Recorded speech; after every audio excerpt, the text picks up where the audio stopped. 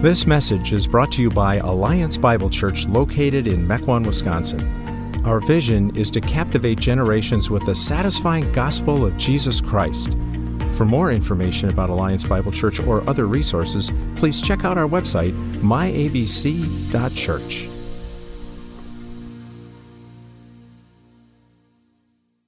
If you have your Bibles, turn to 1 Corinthians 13. 1 Corinthians 13. This passage is one of the most, if not the most, read passages of Scripture at weddings. And understandably so. It's poetic, it's beautiful. But the thing about this is that this was not written to describe marital love. That's not what the passage is about. This is about Christian love. Love to be embodied, demonstrated, manifested within the church. This passage, this love chapter is for us, people of Alliance Bible Church. So let me read, and we'll dive into this. If I speak in the tongues of men or of angels, but do not have love, I am only a resounding gong or a clanging cymbal.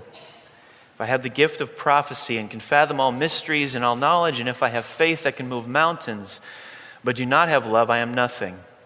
If I give all I possess to the poor in order to give over my body to hardship that I may boast, but do not have love, I gain nothing. Love is patient. Love is kind. It does not envy. It does not boast. It is not proud. It does not dishonor others. It is not self-seeking. It is not easily angered. It keeps no record of wrongs. Love does not delight in evil, but rejoices with the truth. It always protects, always trusts, always hopes, always perseveres. So the Apostle Paul penned these words, and he was writing to a young church in Corinth. It was a brilliant church. It was a growing church, a church filled with talented and gifted people. They were visionary. They were ready to move mountains. They were willing to give away everything. They were philanthropic. They were willing to die for the movement. They were so gifted that they had great gifts of insight and knowledge and speaking. They got revelations from God. They did miracles. They could heal. Verses 1 to 3 describes everything they are. But verses 4 to 7 is a catalog of everything they're not. And Paul is saying, in spite of all these incredible gifts and this brilliance, they're characterized in their corporate life by disputes, by fighting, by pride, by coldness, rudeness, self-exaltation, impatience with each other. It's really a bombshell. The evidence of the Spirit's work among the church is not in spiritual gifts. It's not in gifting or philanthropic endeavors or even willingness to die for the movement. The evidence of the Spirit's work among the church is Christian love. And one of our values here is gospel community. The church is a taste of heaven. One of our values. Now, why? Why is that a value? Why is the church supposed to be a taste of heaven? Because it's the new Eden. Why? Because it's a harbinger of the new heavens and the new earth. Why? Because it's the dwelling place of God. Now, what makes the church the dwelling place of God? It's the Spirit's presence. And Paul is saying Christian love is the primary virtue of the dwelling place of God. So we're in this for 3 Sundays. Last week we looked at part 1. Love is patient. That is, love has a long fuse. Love is not touchy. Love is long-suffering. Today, we're going to look at one sentence in verse 4. Love does not envy. Okay? Love does not envy. Here are the 3 points. What is envy? Why it's unloving? And how we overcome it. Okay? What is envy? Why it's unloving? And how we overcome it. First, what is envy? Envy is the name of a movie. It's the name of a rock band. It's the name of software. But what is it? What does it mean? Let me give you a definition and then we'll unpack that. Envy is a spirit of dissatisfaction that arises when we see another person's prosperity, happiness, or honor. It's ultimately a spirit of dissatisfaction.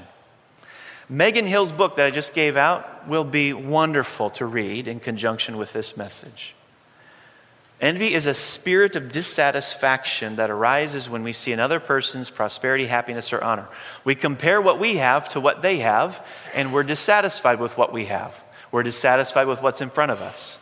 So the prosperity of others makes us feel second-rate. The happiness of others makes us feel substandard. The honor others enjoy makes us feel inadequate. So envy always involves comparing. It always involves comparing. And in our social media saturated world, this is an epidemic. We might look at another person's luxuries and feel this spirit of dissatisfaction. We look at the home they live in, the vehicle they drive, the oceanside vacation spot they go to every year. We might feel envious over another person's beauty, the clothes they wear, their height, their weight, their figure, their complexion. The spirit of dissatisfaction might grow in reaction to seeing someone else's professional advancement as we watch them climb the ladder, leaving us behind. We might experience the spirit of dissatisfaction when we look at another person's skills and compare them to our own. We feel defeated when we compare what they have to what we have. So envy is the tendency to react negatively to the blessings others receive. It's ultimately a spirit of dissatisfaction. Now, envy is illustrated numerous places throughout Scripture, but maybe one of the most graphic places is in Numbers 11. The context is this: God had just miraculously freed Israel from slavery in Egypt, and in Egypt they had been badly abused. God performed a miracle after miracle after miracle to get them out. He parts the Red Sea. He destroys the Egyptian army. They're free. No more abuse. No more tyranny. No more oppression. They breathed in the fresh air of freedom. But something happened. Suddenly, their freedom wasn't good enough anymore. Let me read it to you. The rabble with them began to crave other food. And again, the Israelites started wailing and said, "If only we had meat to eat." We remember the fish we ate in Egypt at no cost. Also, the cucumbers, the melons, the leeks, the onions, and garlic. But now we have lost our appetite. We never see anything but this manna. Now in verse 6, the people of Israel make a comment that many translations miss. Verse 6 in the NIV reads, "But now we have lost our appetite. We never see anything but this manna." But word for word, the verse translates, "And now our souls are dried up." Over food. Over food. Now this is not just a desire for something they don't have. The condition is far worse than that. Envy is a condition that deeply poisons us. It makes us unable to enjoy what's in front of us ever. It's a condition of the heart that says, back there, over there, up there, I could be happy. But right now, what's in front of me isn't good enough. Look at the flaws. Look at what's wrong with it. Envy is a spirit of dissatisfaction that arises when we see another person's prosperity, happiness, honor, beauty, success. Many of you probably remember the glory days of the Chicago Bulls. If you were not alive when Michael Jordan played, I'm sorry for you.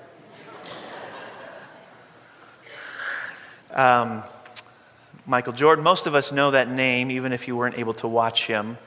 One of the greatest, if not the greatest, NBA basketball player of all time.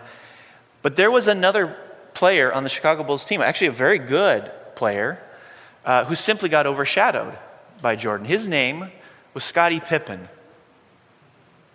Towards the end of his career, Pippen was playing for the Portland Trail Blazers. And at that time, Gary Thomas a writer for Sports Illustrated, did a feature on Pippen. And this is what he wrote. He said, Scottie Pippen was born into a small house crammed with a lot of people. He didn't have much as a boy, but his journey into the NBA changed all of that. In 1999, he was writing a contract that promised him at least $14.7 million a year through the year 2002. Together with endorsements, Pippen is virtually certain to walk into another $50 million over the course of the next 3 years. And that's all after already having enough money to own a 74-foot yacht and a $100,000 Mercedes. Thomas writes, but it's not enough. Before every game in Portland's Rose Garden, Pippen only has eyes for one. As he walks onto the court, he'll let his gaze drift over to the courtside seat occupied by Paul Allen, the co-founder of Microsoft and owner of both the Trailblazers and Seattle Seahawks. A man with a personal net worth of $40 billion. Pippen looks at his employer's geeky exterior and wonders, how does he do it? Pippen says this, he's an amazing guy to look at, his voice rising. What does he have? 40 billion? I want to know, how can I make $1 billion? I just want one of them. What do I need to do? Tell me how I can make $1 billion. Tell me how I can become a billionaire. Now, if you ask most people making $50,000 a year if they'd be happy bringing in $15 million like Pippen was, 99.99% of them are going to think, that's enough. I'm good with that. But you see what's happening in Pippen's heart, in his mind? He looks at what he has. He looks at what Paul Allen has. And suddenly what he has isn't good enough.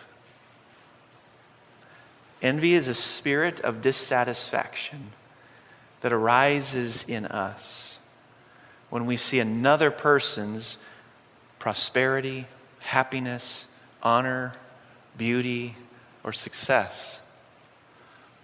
That's envy. Second, why it's unloving. Why is envy unloving? Well, envy isn't just dissatisfaction. It tends not just to stay there as dissatisfaction with one's own prosperity.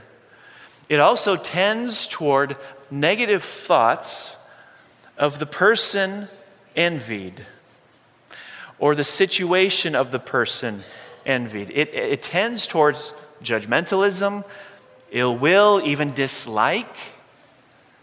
Now, the exterior might be all put together and neat and clean, but in the mind, that individual is running through different scenarios in which calamity comes upon the person envied.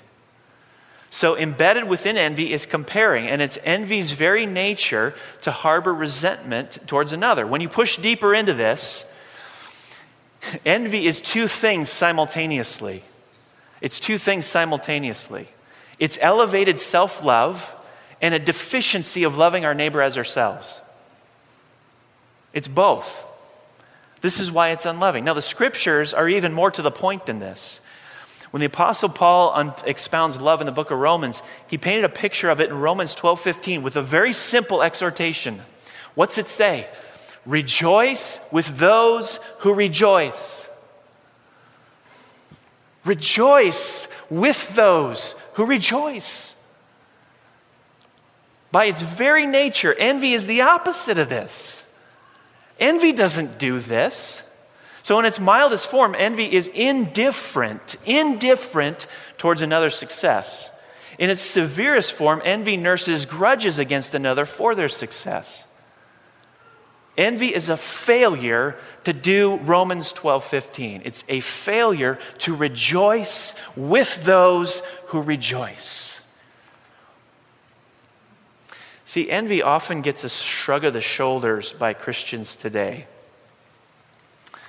And I don't think we treat it with the seriousness it deserves. Let me show you the severity of it. Paul writes in Galatians 5, the acts of the flesh are obvious. Sexual immorality, impurity and debauchery, idolatry and witchcraft, hatred, discord, jealousy, fits of rage, selfish ambition, dissensions, factions, and envy. Drunkenness, orgies, and the like, I warn you, as I did before, that those who live like this will not inherit the kingdom of God.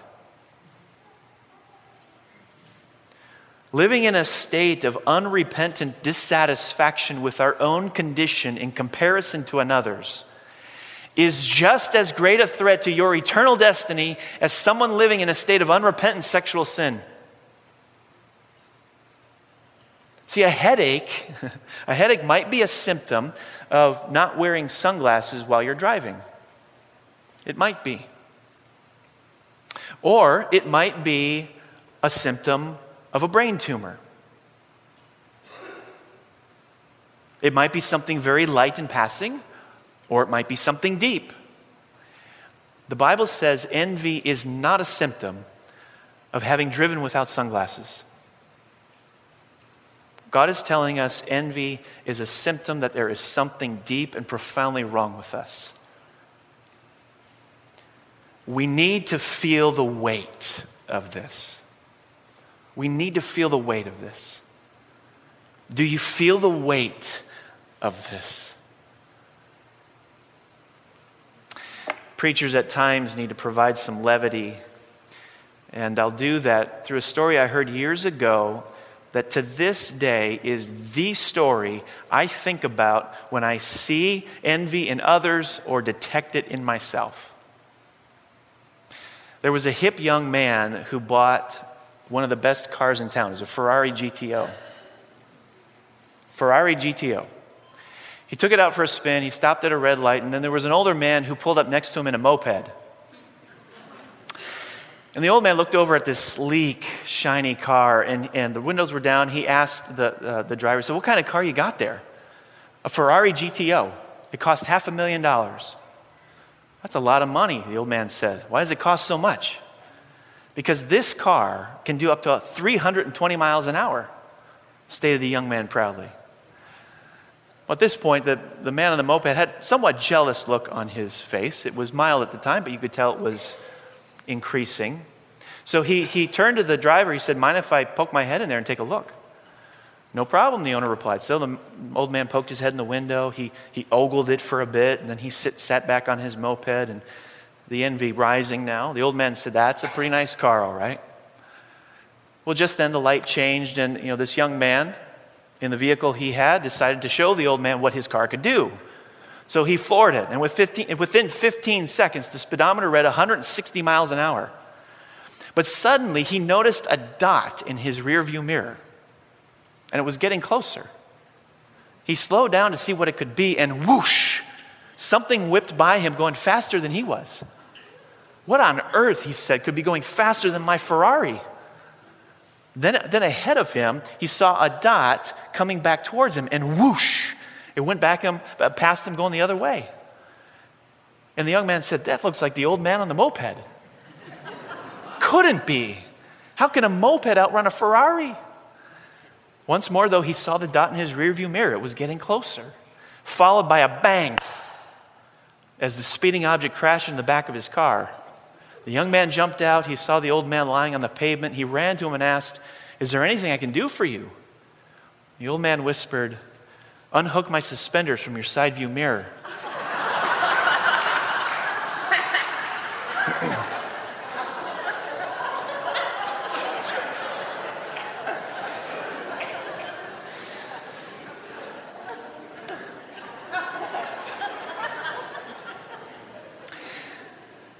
When I heard that story, I thought to myself, that is envy. That is envy. You give into it, it sucks you in, and it's a trap, a death nail. It is envy. It sucks you in, it's a trap. Let's look last at how we can overcome it. I'll mention two things. Number one, remember God's providential distribution. Remember God's providential distribution. Psalm 24 verse 1 says, "The earth is the Lord's and everything in it." The earth is the Lord's and everything in it. There's a place in the book of Acts where Paul is talking to the people of Athens, and he says, "It is God who gives all human beings life, breath, and everything else." Everything else. The blessing of financial prosperity has come from God. The blessing of professional success has come from God. Your skills, your looks, all you have has come from God. What you have did not originate with you. What you have has been given by God. What the person next to you has been given to them. Everything, everybody has, comes from God in the first place. That's God's providential distribution. There's a place where this is illustrated in John 3. Let me read it. An argument developed between some of John's disciples and a certain Jew over the matter of ceremonial washing. They came to John and said to him, "Rabbi, that man who was with you on the other side of the Jordan, the one you testified about, look, he is baptizing and everyone is going to him." To this, John replied, "A person can receive only what is given them from heaven." Let me give you the context for it. John the Baptist prepared the way for Jesus. John was preaching for a couple of years before Jesus comes on the scene, and John's preaching drew a crowd. There were people following him. But when Jesus came onto the scene, people started leaving John and following Jesus. That, of course, was John's goal. He was trying to get rid of the crowd following him and to get them to follow Jesus. Well, some of those in John's crowd became envious of Jesus and the large crowds that he was attracting. They were looking at the numbers. They were comparing. They were getting jealous because Jesus' numbers were bigger. The whole context for the scene has envy written all over it. Now look at how John responds to the envious people who were with him. Look at how he responds. Listen, a person can receive only what is given them from heaven. What you have is from God. What the person next to you has is from God. The money, the looks, the skills that you envy in another person were given to them by God. Your envy of another individual is ultimately a problem you have with God.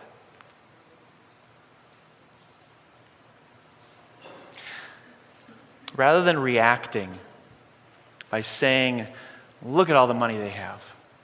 Look at all the skills they have. Look at the beauty they have. Look at all the comforts and the conveniences they have." Rather than saying that, why not instead say, "Look at what God has given them. Look at what God has given them." When you come to see that everything everybody has comes from God, it makes a big difference in the way you respond to the blessings other people receive. What they receive is out of your hands. What they receive is out of theirs. It all comes from God. Second, embody the gospel. Envy is the tendency to react negatively to the prosperity, the success, the honor, the authority, the perks, the blessings that others receive. Envy is ultimately the desire to see others less blessed in comparison to you. It's ultimately a desire to see blessings withheld from the people around us. We'd rather be just a notch up from them. We'd rather see them not get something that we don't have. So let's think about that. What if God had done that with us? What if God had withheld blessings from us just to keep us a few notches down? What if God had withheld the most expensive gift he could have ever given? What if God had withheld his son? God has lavished a prosperous blessing on us in the gift of his son Jesus. Jesus got demoted so we could be promoted. Jesus became poor so we could become rich. Jesus, though the radiance of God's glory, the epitome of beauty, became unattractive so we could be made beautiful. The Father turned his face away from the Son, ignoring him, so we might one day sit on thrones reigning with him. Jesus, if you will, became the pimple-faced, overweight loner of a nerd so we might become the new creation of God. The gospel is contrary to envy. Envy seeks to withhold blessings. The gospel seeks to give it. If you want to see the spirit of dissatisfaction dissipate in your life, think about the lengths Jesus went to promote you, to raise you up, to make you rich, to make you beautiful, to give you loving attention. Think about the lengths he went to. And not only does Jesus pay a price to promote you, to bless you, but once you've been blessed, once you've been promoted, once you've been raised up, you know what he does? By prophecy, Zephaniah told us, he will take great delight in you. In his love, he will no longer rebuke you, but will rejoice over you with singing. Rejoice with those who rejoice. Envy is the desire to see blessings withheld. The gospel seeks to give blessing. Envy is the tendency to react negatively to the blessings others receive. The gospel rejoices over the blessings others receive. Pastor and poet George Herbert put it this way. He said, "There is no greater sign of holiness than the procuring and rejoicing in another's good." This is what Jesus has done. This is what he's done for you in the gospel. He's procured our good and he rejoices over it. May that characterize our relationships with one another. May we, as a community, the dwelling place of God, seek to procure blessings for those around us and rejoice over them when they are blessed. Rejoice with those who rejoice. Let's pray. Gracious God, help us rest content that everything anybody has come from you. You have allotted and distributed according to your mysterious providence. Nothing we possess is ours to claim. Nothing we are is ours to boast in. God, we need your Spirit to change us into people who readily rejoice with those who rejoice. Make us a community of people known for that. Make us a community of people who are known for not being quick to compare, but quick to rejoice with those who rejoice.